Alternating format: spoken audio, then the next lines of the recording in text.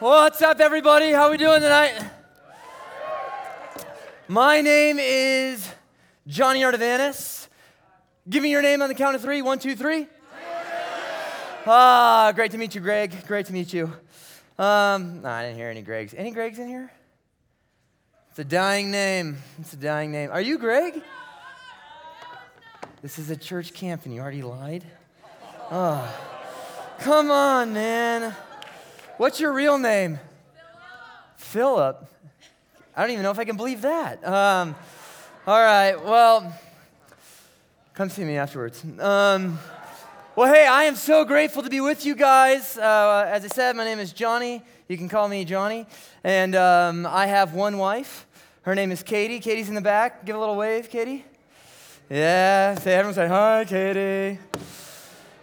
Katie and I met at Hume Lake. I worked here for a number of years. I hired her to be in the band, and then I made her date me. And then we got married within 12 months. It's a wonderful time. We've been married almost 4 years now. We have one daughter named Lily. Oh, there's Lily. That was about a year ago. So Lily's a little bigger than that now. She doesn't miss a meal. Thank you, Kayla. That's Katie. I had the stash back then. It comes and goes. I'll explain it to you later. Tomorrow I'll give you a little bit of an update on Lily. She is 15 months old now, 16 months. She's amazing. We now have another baby daughter in the womb. Amazing, yes. I know, I'm so grateful. We were going to name her Greg, but it's a dying name. Let me tell, what else? Let me see. I'm the Dean of Student Life at a school called the Masters University. It's in Southern California. I work there full time. I hang out with students, and I travel a fair amount on the side. One of my favorite places on earth is Bakersfield. I like Bakersfield. It's very nice there, actually. So I had a strange relationship with Bakersfield for a while. I kind of looked at it like a Christian would look at the Golden State Warriors. Like, you can't like the Warriors. They're Satan's team. What? Come at me. Come at me. No. Well, anyways, now I like Bakersfield. And then where's Carpinteria at? Are they here? Where's Carpinteria? I'd like to welcome you as well. You guys actually live in a beautiful place. Unlike Bakersfield. But, well, hey, let me, I'm just kidding. Can I do this? I know you guys have already heard Roxy pray. I want to pray for us, and then we'll dive into God's Word this evening. But real quick before I do, maybe this is your first time at like a Christian anything. Maybe you've grown up in the church, and you kind of just, prayer is what we do before worship, after worship, before we preach, after we preach. Here's why I pray. And when I say to pray with me, here's what I'm asking for. What the Bible teaches and what the Christian believes is that outside of the Holy Spirit, nothing good is going to happen this weekend. Because if I was the greatest communicator on earth that could just play with your emotions, have you laughing one moment, crying the next, do we hate him or love him? Whatever that would be, I could be the greatest communicator in the world, which I'm not. But outside of God working through his Holy Spirit, nothing good is going to happen in your life and in mine. And maybe you're not a Christian and you have no problem just stating that plainly, or maybe you think you are, or maybe you're not sure, or whatever it might be. What I think it's 887 of us need this weekend is for the Spirit of God to enable us to see all that is within his word so that he might transform us and recraft us into his image. And so we need to ask God for help. And so I'm going to ask him, and when I say pray with me, I don't just mean mindlessly listen to someone else pray. When I say pray with me, I mean, if that's what you want, then pray along with me in a way where you could say, Lord, that's what I want as well. Yes, Lord. Let's do that together. God, we love you, and we're so thankful that you love us. I'm not here to give a speech, God. I'm not here to be a talker or a communicator. This isn't a presentation. I'm not trying to be half funny, half serious, and then point to apply at the end. I want to show them. I want to show these young people, my friends here, what is within your word. And so, Lord, I've been given a task to unveil what's in the scripture, the Bible, a book that is living and active, sharper than any two-edged sword, it says in Hebrews, because the Bible is never dull. It never grows old. It doesn't retire from being useful. It is relevant for our lives. And what every 11-year-old in this room and every 19-year-old and 79-year-old needs is a commitment to the Word of God. And so, Lord, as we look at it this weekend over the next 4 sessions, would me and my new friends here, would we just be receptive to what you would have to teach us? And we pray with the psalmist in Psalm 119, oh God, through your Holy Spirit, open our eyes so that we may see the wonderful things that are within your word. And would you, through your Spirit, preach a stronger sermon than any man ever could. We pray this in your name. And all God's people said, amen. Well, I hope you have your Bibles because you're going to need them, because I'm not just going to reference the Bible. I want to tell you and show you what's in it. So if you don't have a Bible, get one afterwards this evening. Tonight, I want to be really simple. I want to tell you 3 things about God, 3 things about you, and 1 thing about a dude named the Apostle Paul. Would you turn with me to Ephesians if you have your Bible? It's in the New Testament. If you're new to the whole flipping the pages of Scripture, the table of contents are going to be your friend. Ephesians is in the New Testament. It's written by the Apostle Paul. One thing that you got to understand about Paul just at the beginning is this guy would have been understood amongst the Jewish believers. They would have looked at him much like we would look at an Al-Qaeda terrorist. He was a murderer. He was someone that beat people up because they were Christians. He would throw them in prison, throw them in jail. This guy was pumped out of his mind for one thing, to find every Christian he could find, travel from city to city to city, and to kill Christians. And what we're going to find out in the life of Paul is that in Acts 9, there's an account where Paul's life is radically transformed. It's not like he just has a shift in his perspective. His life is recrafted. It is transformed by God in the story of Acts 9. And Paul is now a traveling pastor, and he's writing to the church of Ephesus, a real church at a real point in history. This isn't just some storybook that someone made up. This is a real church in Turkey 2,000 years ago. I always want to remind you of that. When we talk about the Bible, we're looking at the most accurate source of history, the most accurate source of science, and the most accurate source of philosophy in the world. This is where it all begins. So in Ephesians 4:17, we're just going to use this as an initial launching pad for this evening, because the rest of our weekend, we're going to be looking at the rest of chapter 4. But I want you to see Paul's argument just initially. He says, so this I say, 4:17, and affirm together with the Lord, that you no longer walk, just as the Gentiles also walk, in the futility of their mind, being darkened in their understanding, excluded from the life of God, because of the ignorance that is in them, because of the hardness of their heart. And they have become callous, having given themselves over to sensuality, for the practice of every kind of impurity with greediness. And then he just says, but you did not learn Christ in this way. A couple things just to note here. Paul says, I'm talking on behalf of the Lord. That word Lord is curious. It means that he's speaking on behalf of God, who is not just a distant creator. He is the one that rules over all things. But then Paul's going to just remind us of a certain reality in verse 18. He says, they have been darkened in their understanding, excluded from the life of God. Excluded from the life of God. Now, this takes us back to something very pivotal. Now, how many of you have watched ever a movie where at the beginning scene is really the end of the movie? Do you know what I'm talking about? And then it flashes back from there. That would be like what? Princess Bride, right? It's the old dude in the rocking chair. What's another movie? Ratatouille. Classic. One of my favorites, right? The opening scene is the rat jumping out of the window with the book, and it freezes there. Emperor's New Groove, ahead of your time. But if you want to be a mature Christian, you'll watch it later. Now, Emperor's New Groove starts when the guy's already a llama, and then it kind of goes back from there, and it retells the story.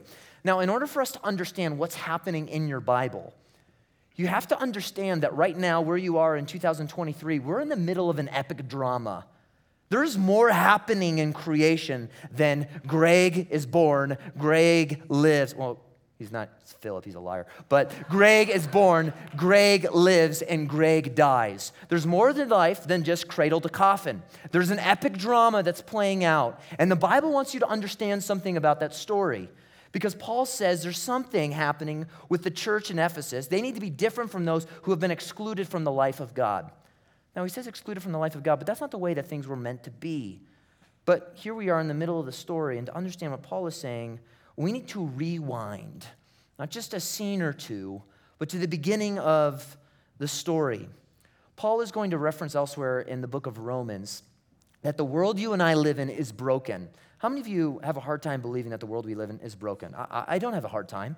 We live in a world with headaches and migraines and anxiety and COVID and confusion and cancer, all of these things. And we look around, and Romans 8 says that's because all of the earth has been subjected to futility. The cosmos is fractured. Now, you might be 11 and you might be 19, but it doesn't matter. You have different experiences in 7th grade than you do your senior year of high school. But something I understood from a very young age was that there are certain things that are not the way they should be. I don't like the way that there's violence and there is heartache and there is death and there is disease. When I was 11, my friend's dad died. It was a shocking moment. I was at my friend's house, and his dad went on a run and never came back. And it was just one of those moments where I remember I was one of the pallbearers at his funeral, and I was in 6th grade. And I just remember hearing the guy saying, ashes to ashes, dust to dust, as we laid this guy's dad into the earth. I'm like, this guy was 44, just a fit, like ex-Marine. And I understood this there very clearly. This is just not the way it's supposed to be. But in order to understand that, we have to understand the first sentence of the Bible. And maybe you're so familiar with it, but I want to look at this with you just in Genesis 1:1, because it's where we're going to at least respond to that. Paul says we've been excluded from the life of God, but in that should trigger something for us, because we were not meant to be excluded from the life of God. We were meant to live with God. How does the story begin? Well, it says this in Genesis 1:1. In the beginning, God created the heavens and the earth. Now, raise your hands. How many of you have known that verse since you were 2 or 3 years old? And maybe some of you have just heard it for the first time, and that's okay. But here's what you need to understand. Every scientist is looking for the answer, where did the earth come from? Every philosopher is looking for the answer to the question, what is the point of life? And every theologian across every different religion is looking for the answer, who is God? And the first sentence of your Bible gives you all of the answers they'll ever need to frame their lives upon. You want to be a scientist? You start here. You want to be a philosopher? You start here. You want to know who God is? You start here. The question of who am I? Why am I here? And what is my destiny? How do things work? They're answered initially in the first sentence in your Bible. There was a famous painter, Paul Gauguin, and his contemporary of Picasso, and his most famous work is hanging in the Boston Museum. And in French, on the upper right-hand corner, he has these 3 questions written in French. D'où venons-nous, que sommes-nous, où allons-nous? And it's famous because this guy was one of the most famous painters in the world, but you know what he couldn't wrap his mind around? Is who are we? Where are we going? And what is my purpose? And those are the questions he wrote in French. And those questions that he wrote in the upper-hand corner are more prominent than the painting itself, because every single person can identify with that reality. But here is this first sentence. Now, there are 3 possible explanations for anything that exists. We've been watching this film. There's a potter, there's a clay. And here's, if there was a pot sitting here, let's say this is a pot. This is actually Crystal Geyser, highly recommend. But let's say this is a pot. There are 3 possible explanations for anything that is alive today. Number 1, it is self-created. Number 2, it is eternal. Or number 3, it was created by something or someone that is eternal. So the 3 options for anything that exists, logically, is that it is self-created, meaning I made myself. Number 2, it's eternal, I was always there. Or third, something that was created by something that is eternal. Now, when the first is kind of destroyed as a logical fallacy, you can't have something that actually made itself. Things don't just exist. that's impossible. There's only the second and the third option. That which is eternal and that which the eternal one has made. Those are the only two options for anything that exists. And so this is who God is. In the beginning, there's time. God, there's a subject created. There's force and power, the heavens and the earth. But here's what's interesting. The school system you're a part of and the state you live in, beautiful at that, wants you to believe that this very first sentence is ridiculous. What a stupid moron would believe that? That God created everything. I mean, I travel frequently, and I'll sit next to people, and that's always one of the funny things. Do you really believe that God created everything? What's harder for me to believe is that everything we look at is a cosmic accident, that two things collided, and all of this is the reality. But here's what you need to understand about the potter, the master. Right now, we are on a ball that's 2/3 full of water, spinning this way at 1,000 miles an hour while we orbit the sun that is 93 million miles away. If we were 93 million and 1 miles away, we would fling off into the solar system and freeze. If we were 1 mile closer to the sun, we would burn. And scientists say, well, just a coincidence. Right now, if you got in a car and you drove 65 miles an hour, it would take you 163 years to reach the sun. That's how far away the sun is from us.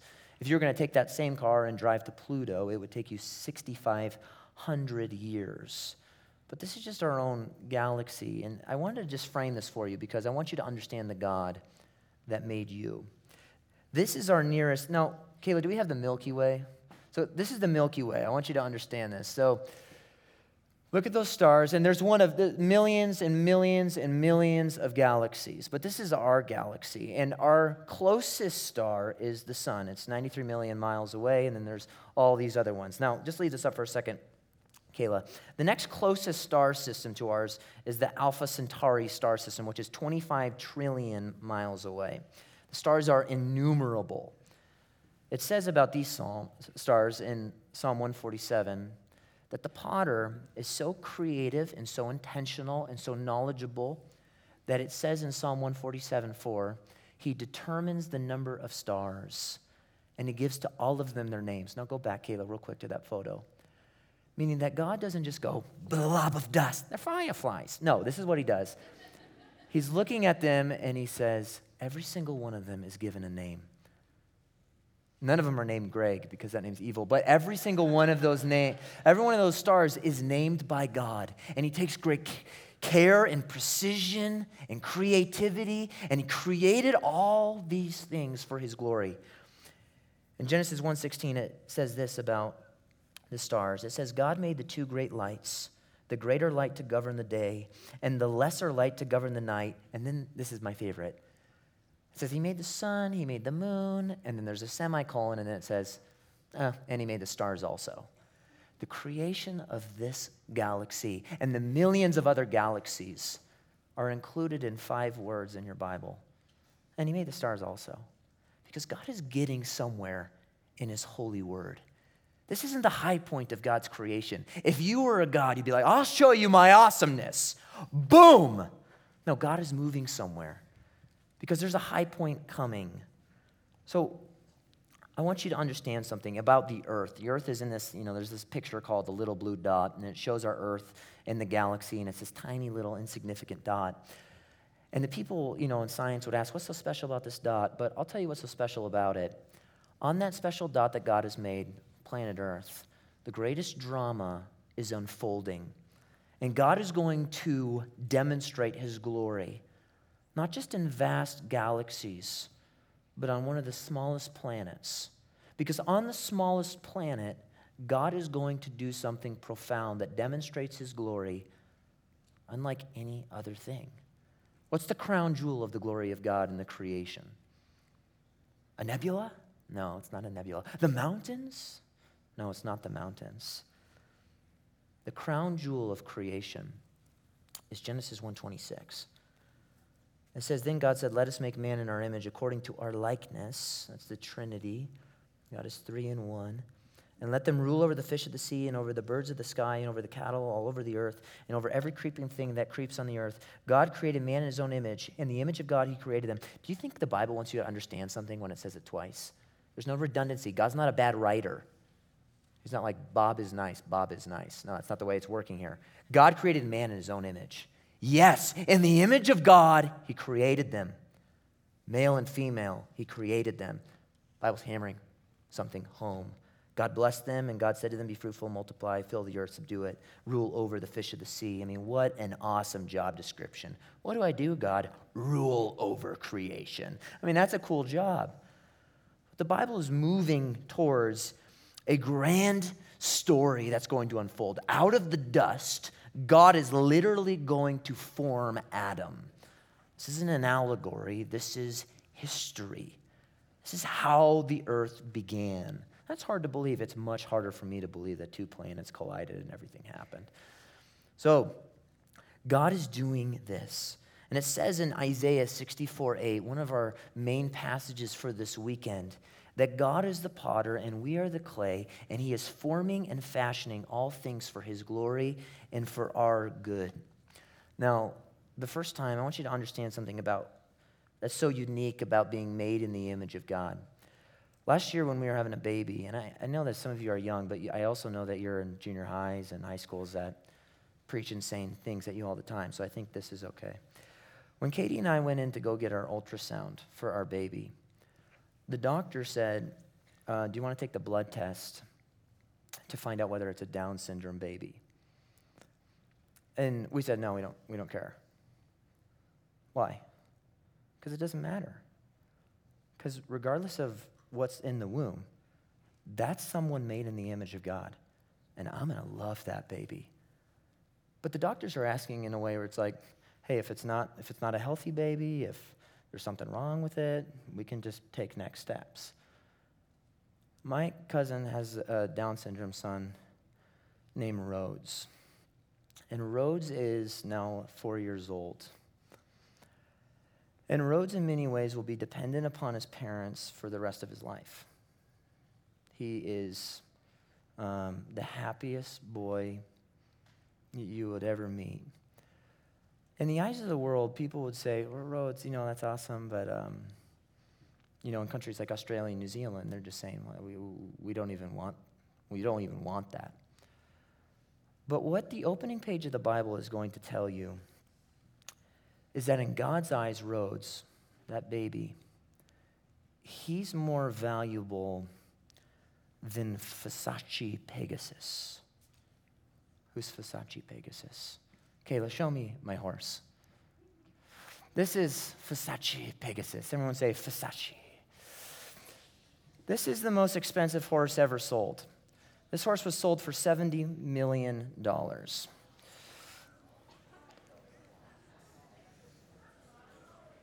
Because he invested all of his money in Dogecoin. No, this horse was sold for $70 million. It's a racing horse. Let me just read you what the Wall Street Journal says about this horse.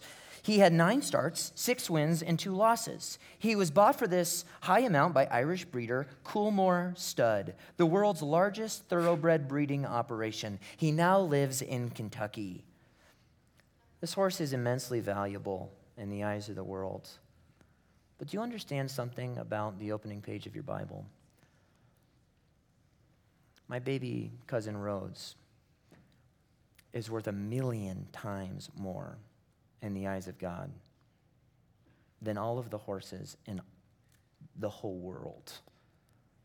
And it would be a greater tragedy for something to happen to baby Rhodes than if all of the horses on planet Earth died. Why? Because God made man in his image. It's not like he just went, man and woman, no, this is the reflection of my glory. When God went, I want to demonstrate who I am as a creator. He said, I want to make a man and a woman, and I want them to make babies, and I want them to populate the earth. God is proud of the horse. If you read the Bible, And God will tell Job, did you give the horse its might? Did you give the horse the ability to ride bravely into battle? God is not shy. He loves what he's made. And when he looks at the horse, he goes, yeah, I made that. But what God is far more proud of is a baby child, is you. Because baby Rhodes, baby Philip, carries with him a God-like deposit. And that is what's called the Imago Dei, the image of God. God being the potter and you being the clay is a unique thing to understand, but it means this, that when God made you, if you're the clay, it's not just that you're a piece of plastic that he looks at. He's invested in you. So I want to just real quick in that regard about being made in the image of God. In Genesis 4, I just want to read this for you. You can write it down. It's just talking about the earliest generations. And it says in this in Genesis 4:20, Ada gave birth to Jabal. He was the father of all those who live in tents and have livestock. And his brother's name was Jubal. I mean, how would you like to be two boys named Jabal and Jubal? He was the father of all those who play the lyre and the harp. Now, I was just thinking about this the other day. God made people, and he made them with their own unique characteristics, personalities, giftings, and everything. So it says in Genesis 4, yeah, there comes Jabal. He's the father of all those who own livestock. God says, here's the first cowboy. And his brother, it says, is the father of all those who play the flute. Yeah, Shakespeare, John Wayne. And God says, both realities and both extremes, bring me glory. Because God doesn't just make robots. He imparts and deposits in people all of the different elements of who he is. Are you a musician? Then you reflect the image and glory of God. Do you love animals? Then you reflect the image and glory of God. Do you like sports? Then that competition, the drive for excellence reflects the glory of God. Personality, characteristics, gifting, creativity reflects who God is, and that's why everyone's different. And this is a good thing. And God looked at everything he made, and it was good.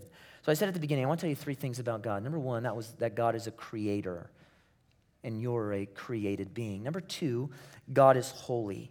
God is holy. God being the potter and we being the clay separates us from God, because that means, obviously, I'm not the potter. He's the potter, and I'm the clay. A.W. Tozer said this, and maybe you're familiar with the line. What comes into your mind when you think about God is the most important thing about you. Meaning, when I say, hey, who do you believe God to be? That is the most important thing in your life. What that thought that comes to your mind, because everything in your life hinges on who you believe God to be. What you do with your boyfriend or girlfriend, the things you look at on your phone, the things that you say, the things that you watch, whatever it might be, the friends you hang out with, everything in your life hinges on who you believe God to be. And God is, in the scriptures, identified by one attribute more than any other attribute, over and over again in the Bible, and that is God's holiness. God's holiness. And when we want to look at who God is, we need to look at the Bible. Why? Why is the Bible so crucial for us in knowing God? Well, because without the Bible, which is God's revelation of himself, our view of God ends up being preferential and imaginative rather than biblical and accurate. When I say preferential, I mean this. We live in a world of preferences. I don't like Thousand Island dressing. Sue me, right? I don't like mayonnaise because I have taste buds. I don't like those things. So get off my back. We live in a world of preferences. But people apply those preferences to who they believe God to be. That's not the God that I choose to believe in. I don't like that way, God. I just don't believe that a loving God would do this or say this. But what we need to understand is that when we want to know God, it's not up to our preferences. It's not up to our tastes. It's not up to our opinions. If you want to know God, then we must humbly submit to how he has revealed himself in his holy word. And when God wants you to know something about him, what he's going to point at over and over again is his holiness. And his holiness, you guys know, like a wheel, like a wagon wheel, if you will. The holiness of God is the hub of the wheel. Because every other attribute of God, that means just how we would describe God, his mercy, his love, his justice is connected to his holiness. God's love is a holy love. God's justice is a holy justice. What does it mean that God is holy then? Well, here's what you need to know. God's holiness, simply stated, means that God is unlike you. Unlike you. We live in a world that wants to diminish the barrier between us and God. We want him to be viewed as a bigger and better version of ourselves.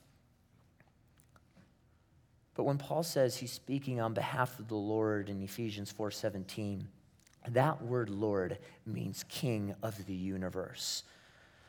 And God is not like us. Exodus 15:11 is going to ask the question, who is like the Lord, majestic in holiness? Do you know the answer to that question, who is like the Lord? What's the answer? Well, Jesus, yeah. The answer is no one. You know why? Because you are not almost God. God never defines himself by anything outside of himself because there's nothing even close to him. He doesn't say, well, if you want to understand me, you think about this. No, he says, I am God and there is no other. God is totally holy. He is pure in all respects. He cannot tolerate sin.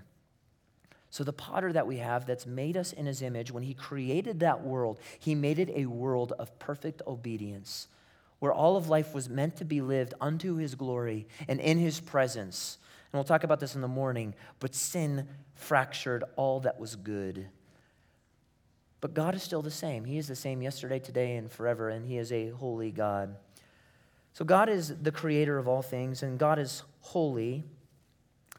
And third and finally here, just in regards to who God is sovereign. God is sovereign. When we talk about God being the potter and we being the clay, God does not just back away from what he's created. He didn't wind the clock and then sit down on a lazy boy, grab a Jamba Juice, and just kind of observe what's happening.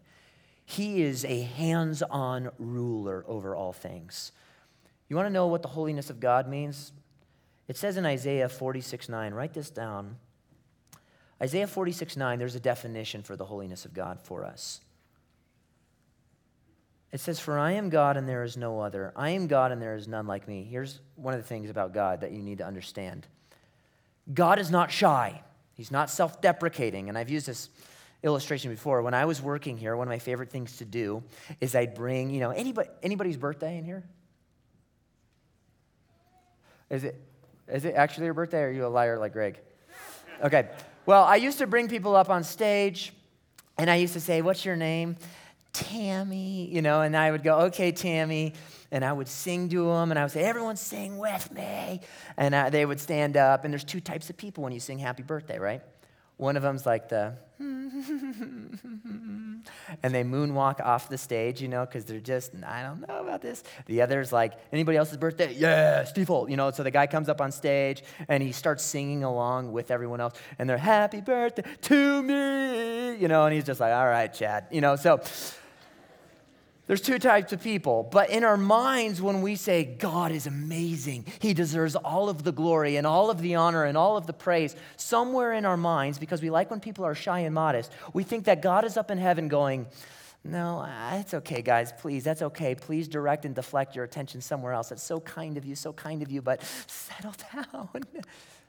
But biblically speaking, when we say, God, you deserve all the glory, God says louder, for all of the nations to know. And God himself wants you to know that. He says, I am God, Isaiah 46:9, and there is no other. I am God and there is none like me. God says there is none like me. And then he's going to detail exactly why there is no one like him in all of creation. Verse 10, and from ancient times things which have not been done, saying, my purpose will be established, and I will accomplish all my good pleasure. When God wants to explain why he is unlike every other so-called deity and every other man, how he explains it is with his sovereignty, because I establish every single purpose of mine. From the beginning, I've said what's going to happen at the end. And in the middle of the story, I dictated what happened at the beginning. Everything is playing along to the symphony of creation that I am composing. And there's no accidents. God's sovereignty means that he rules and he reigns over everything. He's the boss. God's sovereignty is sometimes easier to explain by explaining what God is not like, right? Sometimes in the Bible, when it's trying to explain the truthfulness of God, it explains it simply by saying God cannot lie. Because saying God cannot lie means that he's so truthful, he cannot lie. And God's sovereignty means this. He's never been surprised. He's never had to change his plans. He's never called an audible. He's never panicked. He's never hurried. He's never rushed. He's in complete control of all things because he is the potter. And the pot's not fighting back with him, and he's not going, no, no, no. He's just like this, as you saw in the film. He's crafting. He's not straining. He's not worried. He's not anxious. He's not panicked. He's composing everything for his glory and for your good. God's sovereignty, it says in Job 42, verse 2, I know that you can do all things, and no purpose of yours, O God, can be thwarted. God's sovereignty means that not only does he have the authority to rule and reign over your life, but he exercises that authority each and every minute of every single day for all of eternity. When I say he has the authority to rule and reign, right now in the UK, there's the Prince, there's the Queen, Meghan Markle. I don't really know all about it. I'm still confused. But those are figureheads, right? They don't actually rule the UK. Who rules the UK? Who has got the greatest authority there? The Prime Minister. What's the royal family there for? To make money, right? So to make money. But God is not up on his throne going, bring me the tabloids, and doesn't actually exercise his authority. When God is the king of the universe, he doesn't just have this name where he's king. He is actually ruling and reigning. It says in Psalm 103, verse 17, that the Lord has established his throne in the heavens. It's established, it's fixed, it's firm, and his sovereignty rules over all things. Every hair on your head, it's known by God. Every tear you've ever cried, it's known by God. Every heartache, it's known by God. God's never confused because he's the potter. God is not observing what is coming to pass. He is ordaining what is coming to pass, it says in the Bible. And God's sovereignty, that power that he has, is necessary for every other attribute of God to be meaningful to us. What do I mean by that? Well, if God was loving but not sovereign, then he would never actually be able to demonstrate his love to you because his hands would be tied because he's not actually the ruler of all creation. If God were wise but not sovereign, he would never be able to execute the wisdom in his mind. If God were good but not sovereign, he would never be able to actually implement his goodness into the created world.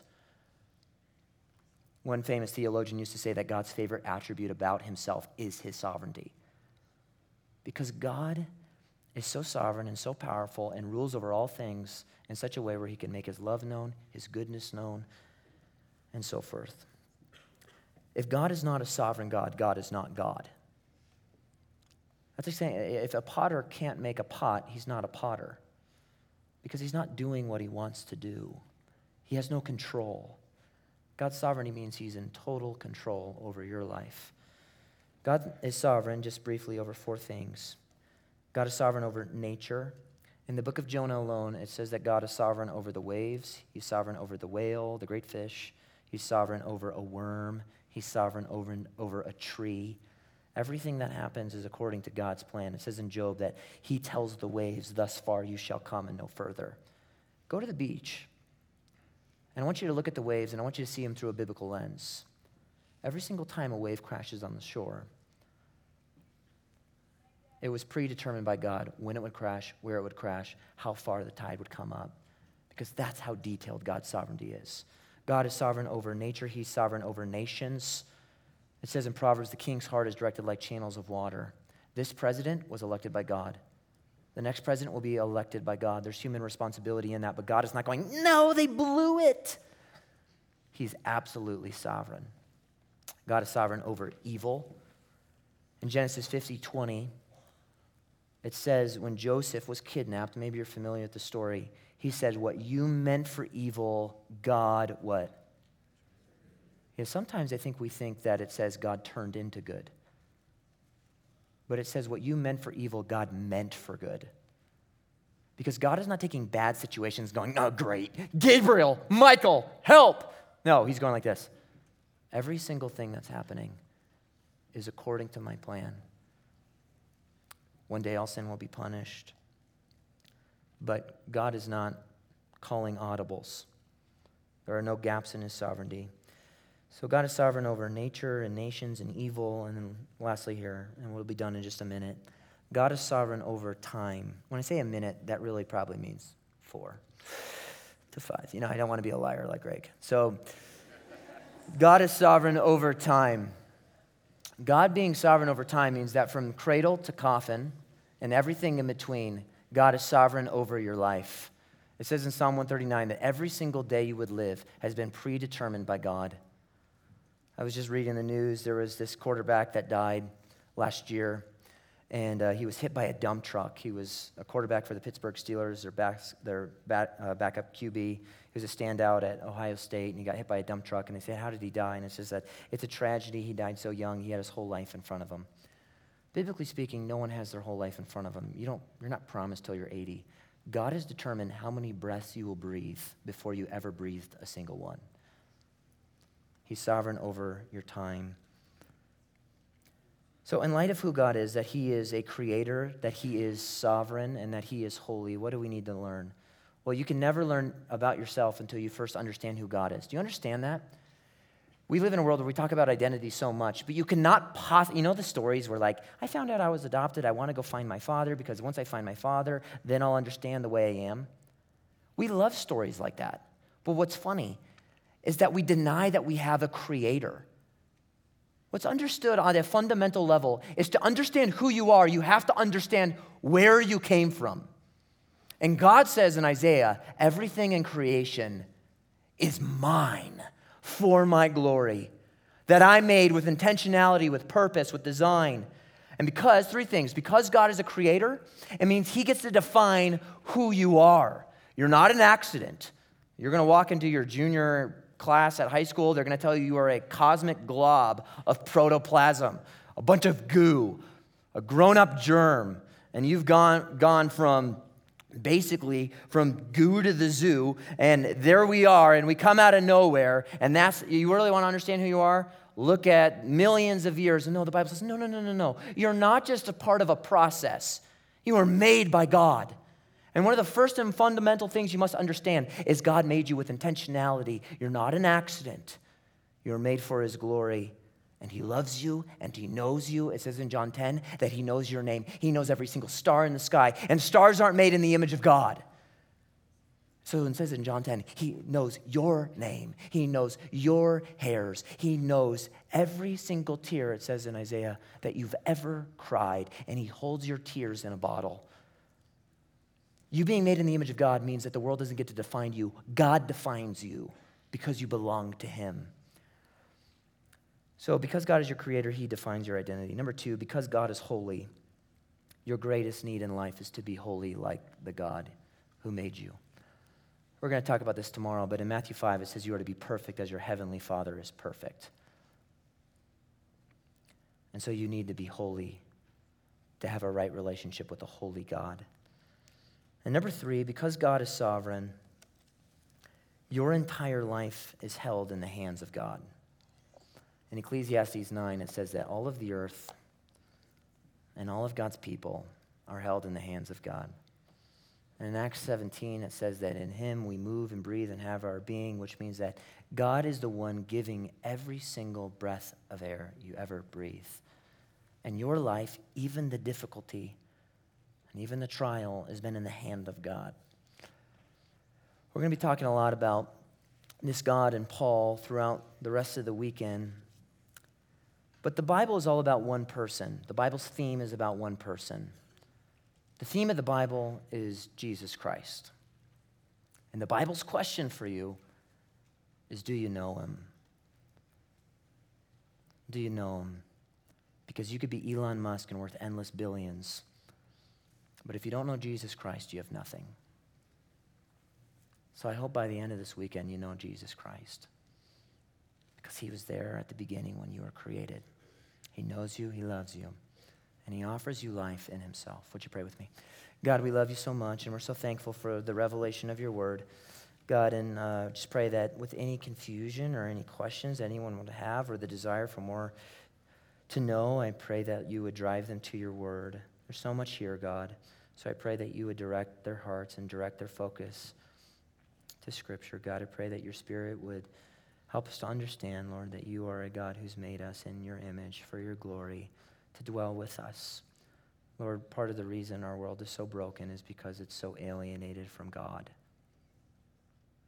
And Lord, what broken people need is to be recrafted and remade and renewed by God. Lord, we love you, and we're so thankful you love us. We pray this in your name. Amen.